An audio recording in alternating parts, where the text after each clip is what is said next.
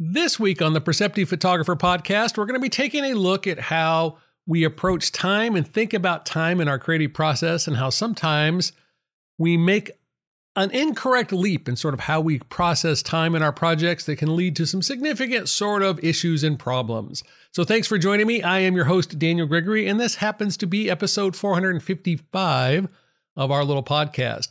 I am sitting here in the studio with a nice cup of tea, and I hope you are having a wonderful day as well. There's nothing like a little tea on a cold, crisp morning, which we've had here. So hopefully you are having a great week.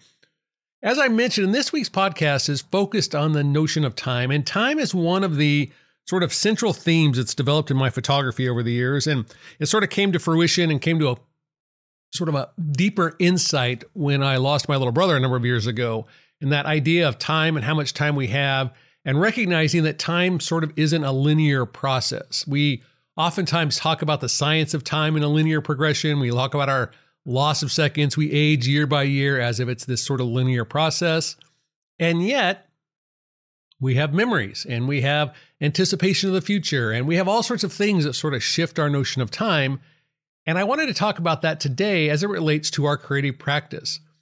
Because I think one of the things that happens to us in our process, one of the things that can happen to us in our sort of workflow, is we start to fall into the trap of believing that our work is linear, that we move from point A to point B to point C, D, on down the line.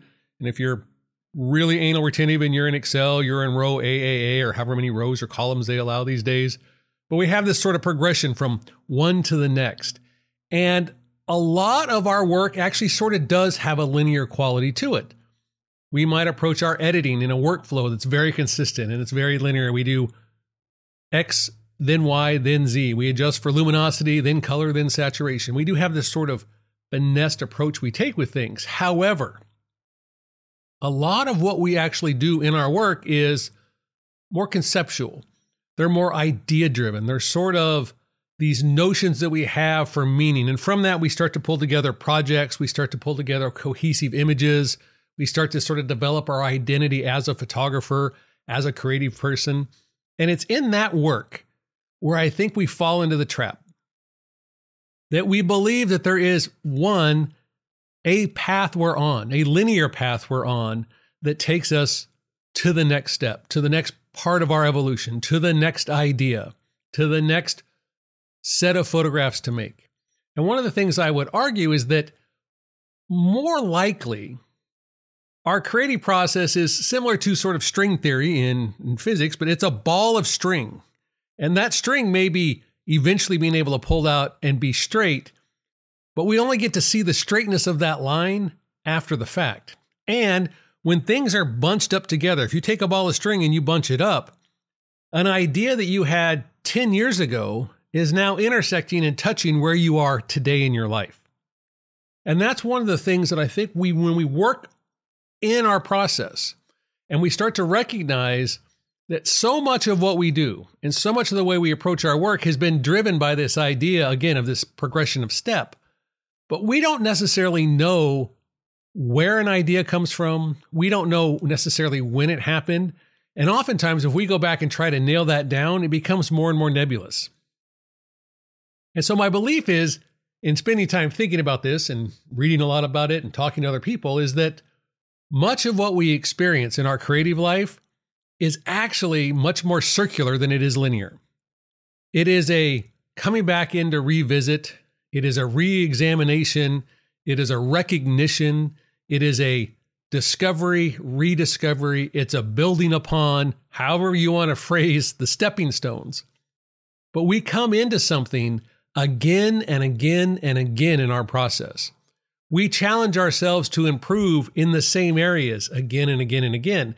And I don't think it's necessary that we're reinventing the exact same wheel. I'm not going out and photographing the exact same thing, the exact same point of time every single time. But as I'm evolving and changing, as my work evolves and change, I start to recognize that there are certain innate characteristics within me, certain things that draw me to my photography, certain elements, whether they be subject or subject matter, whether they're in voice things that I want to say about the world and how I want to talk about the things in the world. Whatever those components are, oftentimes we're not necessarily ready for the idea we're creating. We're not ready for the work we're creating. We're setting seeds in the ground so they can grow into something that we can recognize later. And it's only on that, again, that revisiting, that coming back to that idea, looking back at old work and recognizing that, wow, there was something in there that's inspiring me today that I wasn't even aware of. And oftentimes I think we get stuck and where we don't accept and recognize the value and the power of this circular reference, this coming back again and again and again, where time is much more malleable, that I'm not setting up a set of 1, 2, 3, 4, 5 objectives to achieve in a certain time frame, but I'm more recognizing the fluidity of how I work, the fluidity of how we consume photographs, the fluidity of how you organize and think about your own work. We all approach our photography in different ways, and yet we all sort of have similar goals. We all want to make meaningful photographs and engaging photographs and photographs that people connect with and that they appreciate and they like and they spend time with and they start conversations and they start dialogues.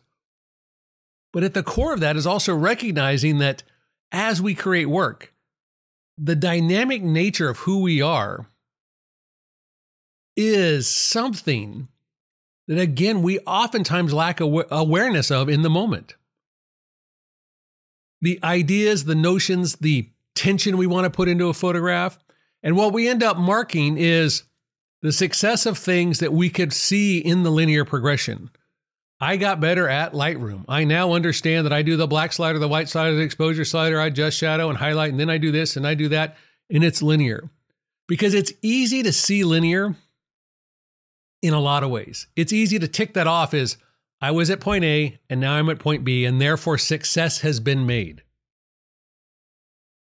But when things are going backwards and we're looping, sometimes it feels repetitive. Sometimes it feels like it's redundant. We get stuck in this sort of like, cause and effect loop that we feel like we can't get out of.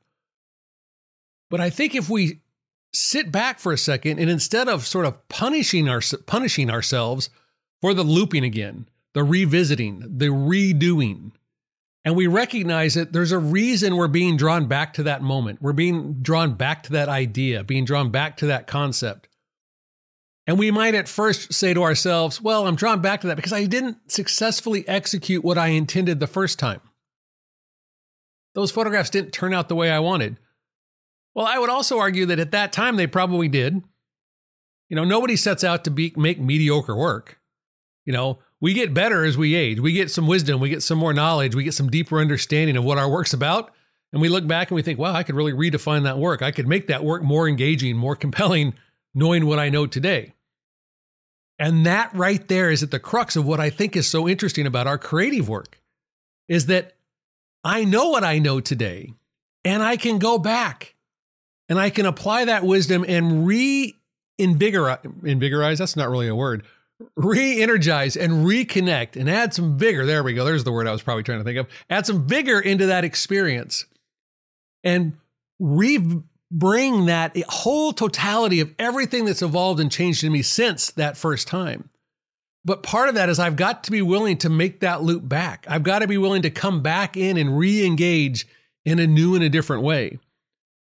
And where we fall short is when we come back and recognize that we're looping and we engage in the exact same way. We believe that, if I just go back and make the photographs quote unquote prettier or better edited or printed a different size or organized in a different way, that somehow successfully completes the puzzle. But it is more likely that coming back in is that we now have additional clarity of purpose, clarity of voice in what we want to talk about. What we want our photographs to say, how we want them to be expressed.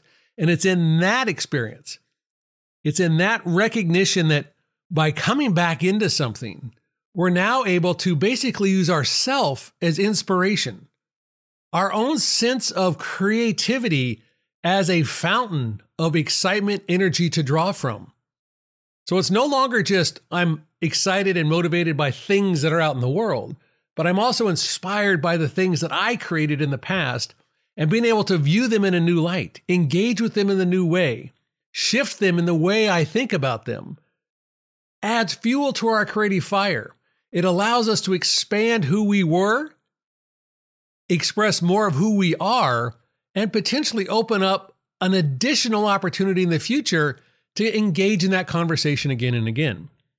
So one of the things that I have recognized is that our time, the way we think about our photography, the way we market, is we go out and we think about it in number of shots, time, organization, and again, this sort of linear fashion. But by recognizing that we are not linear, we are thinking about photographs we made years ago. We're thinking about photographs we might make in the future, and tapping into that as a part of the creative process, rather than this thing that sort of daydreams me off a little bit, allows me to have additional sort of insights into my own work and additional opportunities for me to create more meaningful work. And so as you think about your own creative practice, well, it's been one of those days recording the podcast. If you think about your own creative practice, one of the things that I think will be interesting for you is to start to recognize how important it is to go back, and not as a penalty, which I think a lot of us do, is we think going back somehow penalizes us. But going back, not just to find the nuggets of gold that we missed for in the first run through our catalog of images, but rather to go back to gain new insights, apply new insights, add our wisdom to the ideas and concepts we had potentially decades ago that we're now prepared to undertake, that we're now ready to tackle and try in a new and interesting way. And you might be surprised how much of your own work is the inspiration for the work you're making today. I hope you have a wonderful week behind the camera, or creative practice, or sketching, or drawing, or whatever you're doing this week that fuels your creativity, even if it's just drinking tea on a nice cold morning. No matter what you're doing, again, have a wonderful week. Thanks for being a podcast listener. I really do appreciate it. Don't forget, podcasts come out every Monday, and if you hit that subscribe button, you'll always have the latest and greatest podcast when it comes out. Thanks again for being a listener, and I'll see you soon.